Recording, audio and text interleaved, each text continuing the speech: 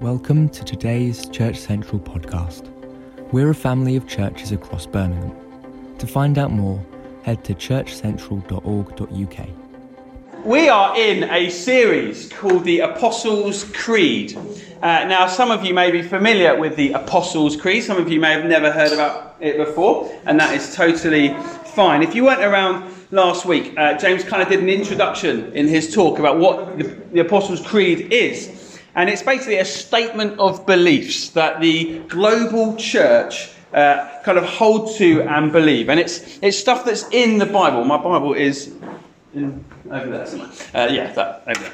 So it's a statement of beliefs that are all held in the Word of God, and it's been condensed down. So you won't find this Apostles' Creed that we're going to mention in the Bible. Just want to make that really clear.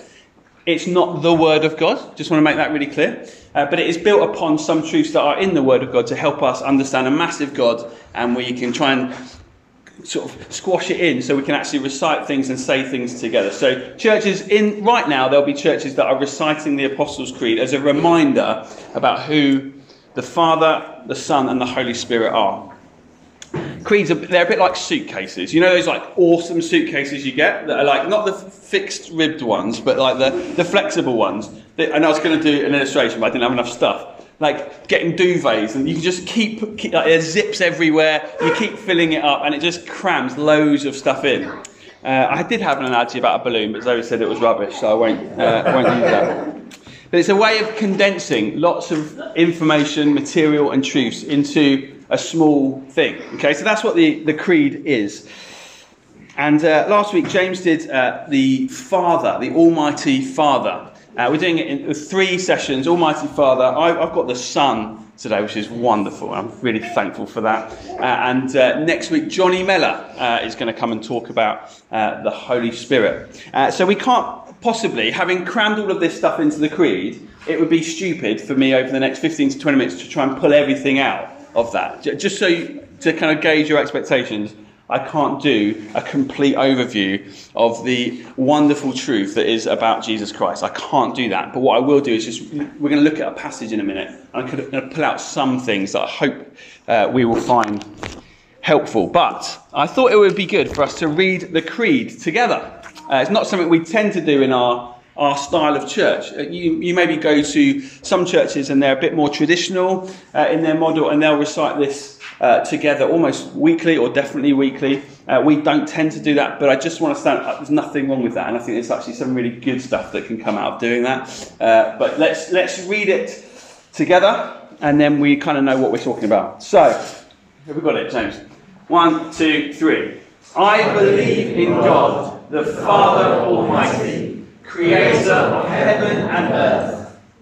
I believe in Jesus Christ, God's only Son, our Lord, who was conceived by the Holy Spirit, born of the Virgin Mary, suffered under Pontius Pilate, was crucified, died, and was buried.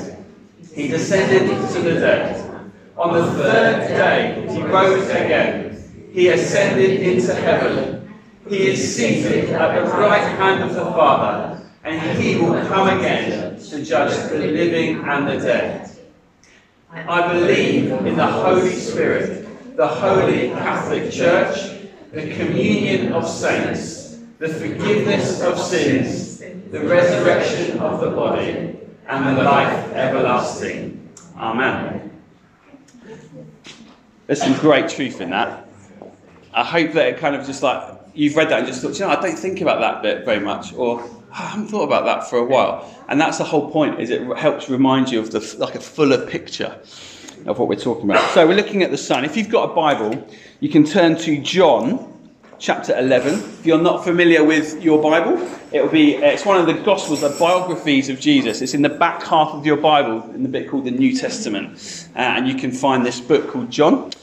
And we're looking at chapter 11, starting at verse 21. I'm going to ask Zoe or Aaron to come up and read it for us.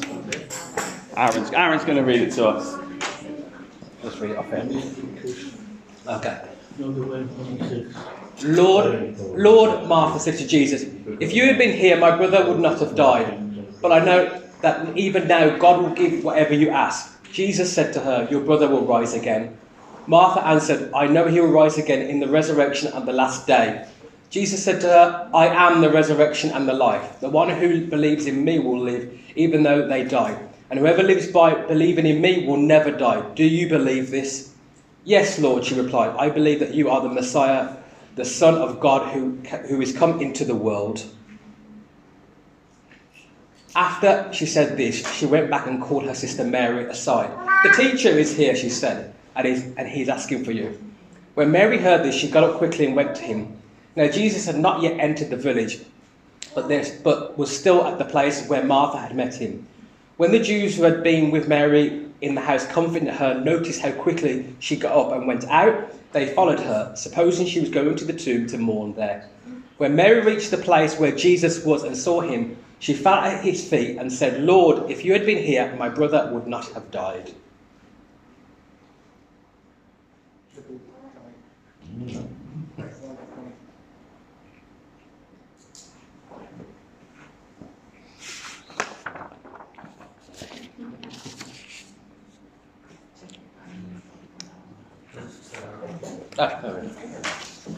When Jesus saw her weeping, and the Jews who had come along with her also weeping, he was deeply moved in spirit and troubled. "Where have you laid him?" he asked. "Come and see, Lord," they replied. Jesus wept. Then the Jews said, "See how he loved him." But some of them said, Could he who opened the eyes of the blind man kept this man from dying? Jesus raises Lazarus from the dead. Jesus, once more deeply moved, came to the tomb. It was a cave with a stone laid across the entrance. "Take away the stone," he said.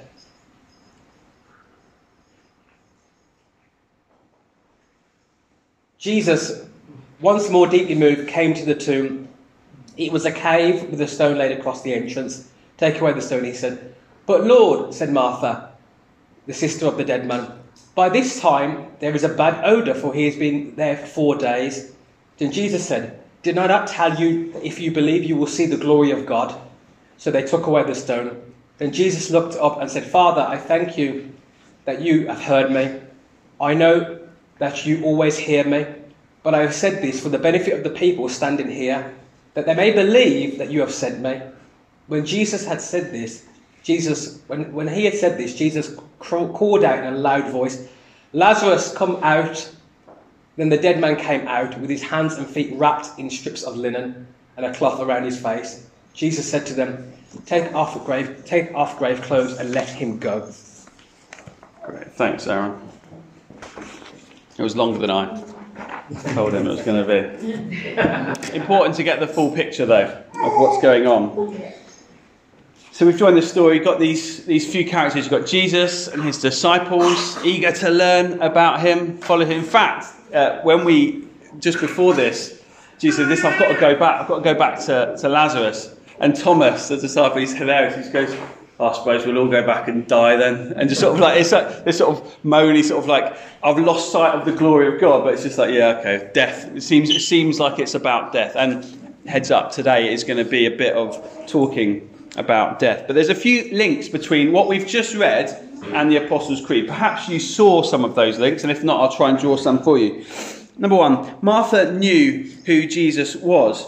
She seemed to have really known Jesus. She would have known about him healing blind men, making them see again, offering like a new life, a new experience. And she practically writes the first segment of this part of the creed that we're in, when she says in verse 27, "Yes, Lord, I believe you are the Messiah, the Son of God, who has come into the world." That would be really easy to skim over, I think, like when you're reading the Bible. So yeah, of course she believes it. But actually there's so much going on there. The Messiah, the Christ. She calls him the Messiah. In the Creed it's referred to as the Christ. They basically mean the same thing. It's the chosen one. It's the promised one. The one who's been anointed by God. They've lived through generation after generation of waiting for the rescuer, waiting for the one who's going to fix all of the problems right from the beginning of Eden and out of Exodus. And when king after king fail miserably to fulfill this glory and the promise of God to bless all the nations of the world, there has not yet been the one to do that. But there's been this whisper throughout the whole of the Old Testament of the one who's going to fix it all, coming out of the tribe of David. And she understands that Jesus is that one. So she's clear on all of that. We have to do quite a lot of legwork because we're not Jews and we don't often carry all of that history with us. But it is an important thing. She recognises, no, he's the problem fixer, basically. Second thing she knew is that he's the Son of God. Not just another man or, a man with a little bit of authority. No. She knew the fullness of God's character dwelt within the person of Jesus. Often when we talk about Father, Son, certainly in the Bible, there's a sort of a likeness, Like if you're a father, it's like, you got your dad's eyes or something like that. There's a likeness that comes in. Jesus is like the fullness of that. The Bible says that Jesus is the image of the invisible God. So if you want to know what this almighty God that you've been worshipping for generations is like, suddenly you look at Jesus. Then you get a full picture of that. She knew he was the Son of God. Again, that's the second bit in the creed. And lastly, for Martha, she knew Jesus as her Lord. Jesus said to her, "I'm the resurrection and the life." And when your brother's died and someone says something like this to you, it's going to shake you up a little bit. But right now, on this pretty cold Sunday morning in North Birmingham, it can go straight over our heads, can't it? But imagine for a moment that someone close to you has just died and you hear someone say this: "I am the resurrection and the life. The one who believes in me will live, though they die. And whoever lives by believing in me will never die." And this is the cutting bit. Do you believe this? He eyeballs Martha right there. Do you believe this? I think that's something for each one of us to take out of this story this morning. It's okay to know about this stuff. It's okay to believe that maybe this stuff happened. There was a conversation between Jesus, there was a dead guy and his sister. But there's a question for you this morning. Do you believe this? Lord is an important word. That's the sort of third bit in this creed. He's our Lord. There's a sense of together he's our Lord. But for him to be corporately our Lord, it takes lots of individuals that understand that he is my Lord. He's my Lord, he's your Lord, and he's your Lord, and together he's our Lord. Lord has, I think it's got a bit of a bad rap, that name, over the last 100 years or so, certainly in the UK.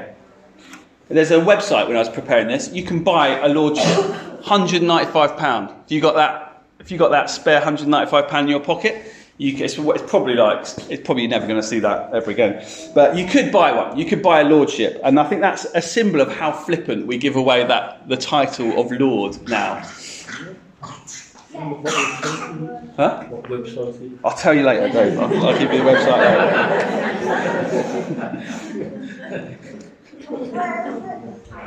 I think that one of the important things when thinking about lordship or lords is that it's not just a title for the individual, which is why it's so preposterous to buy the title Lord. Like, what do you think you're doing? Like, Lord only really matters when there are people that you are in authority, care, or in charge of. People that you're having to make responsible choices for. Me walking around calling myself Lord is probably going to get me beaten up. If I go up to someone and say, "That's Lord, actually," I don't know what sort of faces you think you'll get when you go around doing that. Chris, go to the other side, you can book dinner, Yeah, I don't think that just by calling yourself a Lord you're going to get a free dinner, I'm afraid. So Lord basically means in authority over.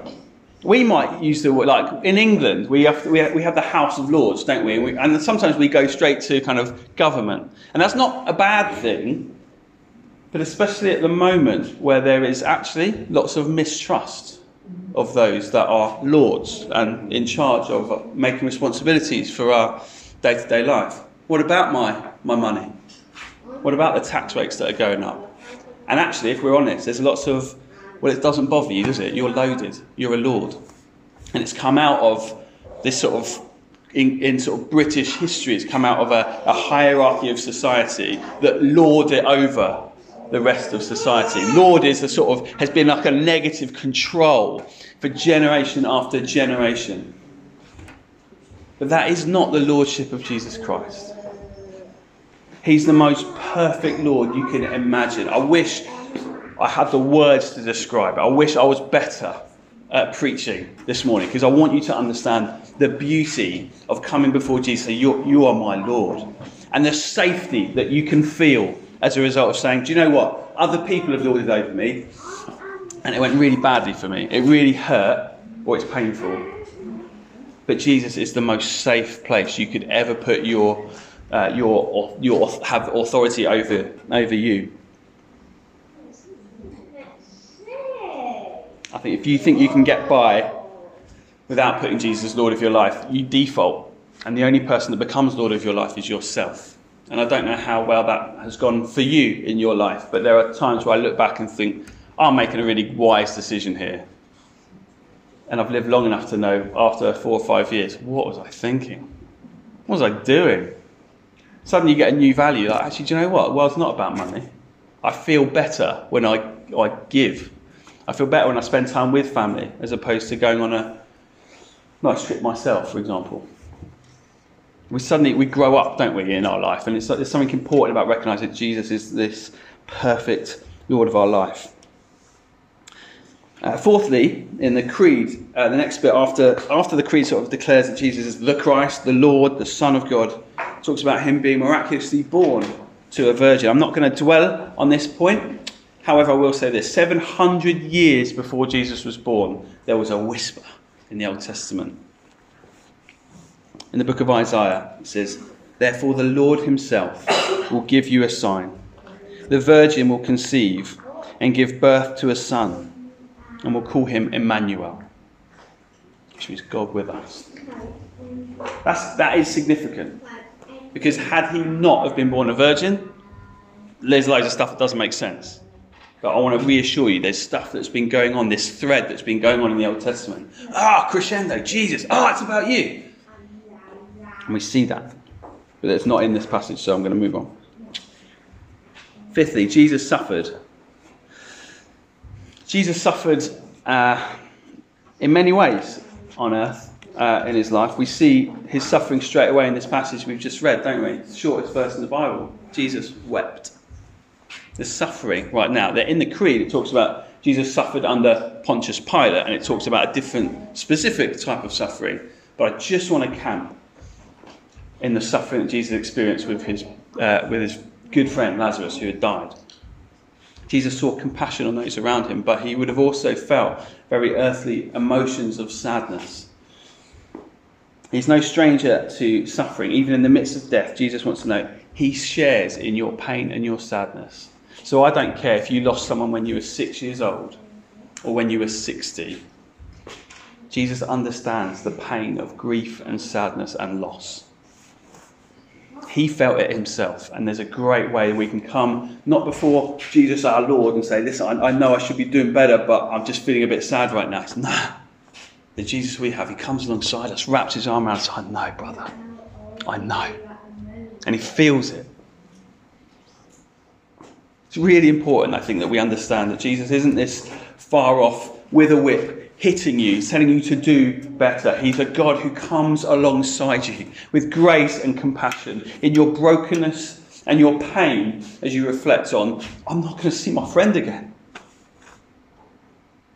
We can walk through with Jesus. It's wonderful. It's beautiful.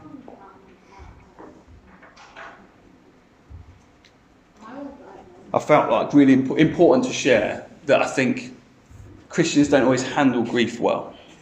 Because we believe in eternity, we sometimes feel like we've got to numb the pain that we walk through in the midst of losing someone. That's not true. The Bible talks about us celebrating and weeping together.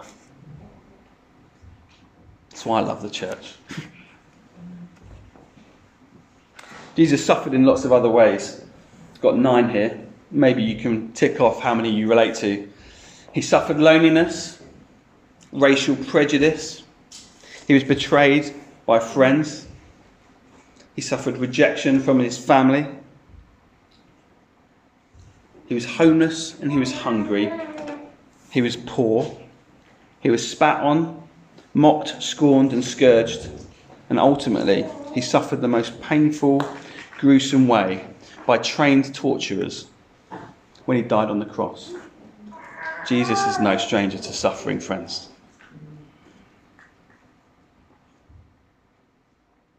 When we read in the Creed, Jesus suffered under Pontius Pilate. There's a lot more that we can pull out of that. Jesus actually died. The sort of sixth bit in the Apostles' Creed that we're looking at. I know it's quick fire stuff. Let me find it.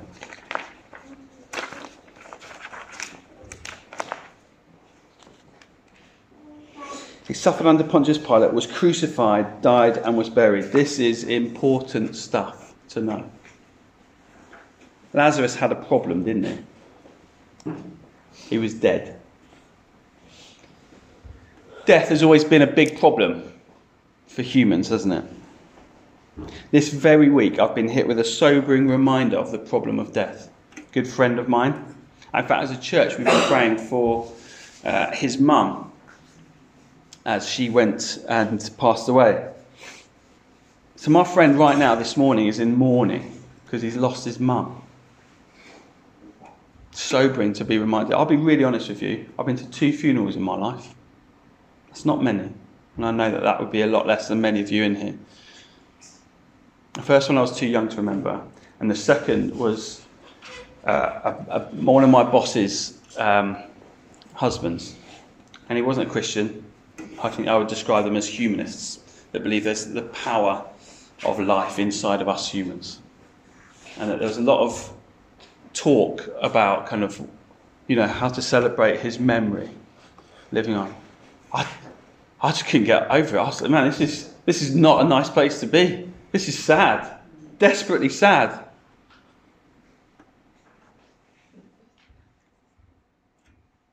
Death is painful. There's no avoiding it. There's no cheating it. Every single one of us is going to die at some point.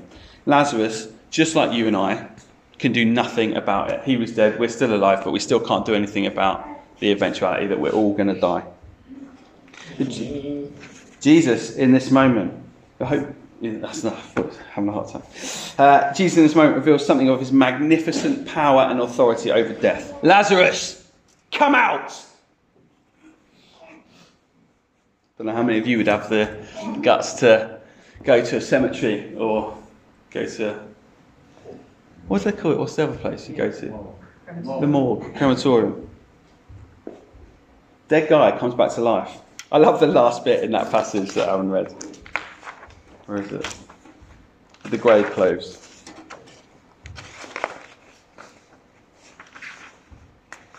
Last one. Take off those grave clothes. Let him go. I love it. It's great, right? This dead guy comes back to life. This is a crescendo, a moment. It's like a crack of light, isn't it? When you're in a dark room and you crack of light, suddenly you see lots more. Now the solution, the ultimate problem of eternal life has not yet come in this story, but we see a crack, we see the window. So, hang on a minute, he was dead. Now he's not dead. Perhaps there is a solution to the problem of death. It wasn't an eternal solution for Lazarus because he went on and physically he died again. The eternal problem of sin of death was still very real for Lazarus and everyone else, including you and me. See, death is a byproduct of something called sin. They're locked together. They come hand in hand. Where there is sin, there is death. This is the eternal problem that has always been there right from the Garden of Eden. See, where the problem of sin exists, we need to do something about it. Sin is basically us not meeting God's expectations. Not the standard that God needs for kind of us to join him for eternity is perfection. How many of you are perfect this morning? Maybe just this morning. Okay, last 2 minutes. We're not, are we? It's impossible. It's stupid. So, what is this problem to sin and death? You see, this resurrection story we've just been reading about with Lazarus, it's just the intro of this eternal song of victory over death. It's like, like when you start singing a song, it's like strumming at the start. Oh, it's coming. Wind on, flick forward in your Bible, a few more pages. Boom, you're in. You understand. This is what it's about. It's not just about one guy who Jesus made, who he brought back to life for another 20 years. No, Jesus was opening a door to a much more permanent solution. 1 Peter 2:24 says, he himself bore our sin in his body on the tree, the cross, that we might die to sin and live to righteousness. By his wounds you have been healed. The gospel, the good news of Jesus, is that every sin that you have ever done that meant your destiny was eternal death, whether you did them 10 years ago, yesterday, whether they're the ones you're going to do next week, here's the truth. Every single one of them gets nailed to the cross of Christ and gets put to death with him. Amen? How often do we forget it? Oh, I know, my sins have been taken away. My sins have been removed. Celebrate! Rejoice! This is good news.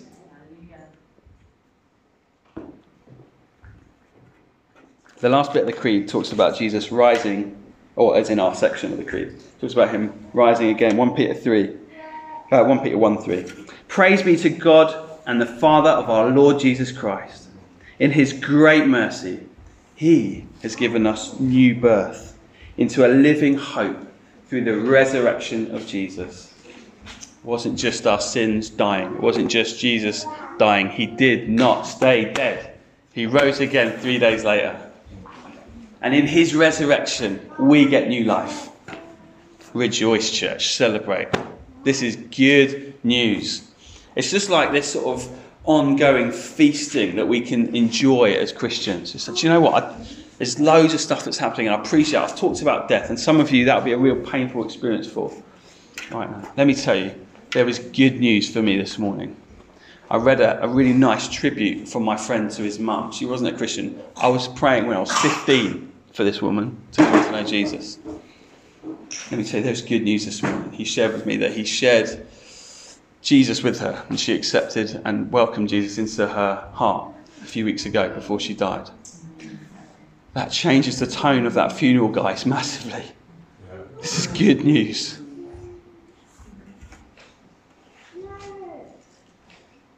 Jesus is now seated at the right hand of the Father. Mark 16. Jesus, the Lord Jesus, after he had spoken, was taken up into the heavens, sat down at the right hand of God, and he's right now interceding for those that accept and love him. Interceding means praying for, caring for, going to God the Father, saying, no, please help them. Help my brother. He's weak this morning. He needs help. This is the Jesus we've got. Takes away our sin and continues to help us. This is good news. So I don't know.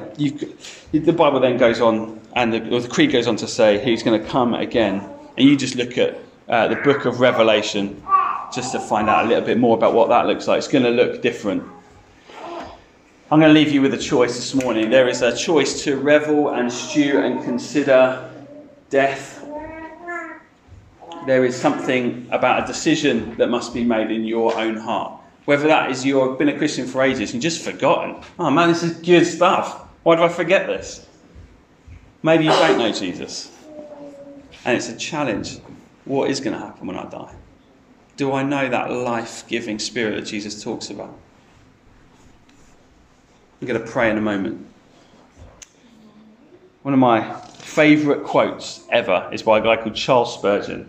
It says, if Christ be anything, he must be everything. There's no sort of dipping in and out. There's no sort of like, yeah, I kind of take the good stuff. No, the new life Jesus gives you is a full-on, I'm in. And of course we're going to struggle, and that's why we're here as a church, because we need to talk about our struggles and how we, maybe we want to please Jesus more, and we fail in different ways. But God sends his Spirit to help us. So just enjoy it, salivate over what I've said this morning. I'm going to pray. Father, I thank you, Jesus, for all that you've done. Father, thank you for sending Jesus. Jesus, thank you for your obedience to your Father. The obedience to the point of death on a cross.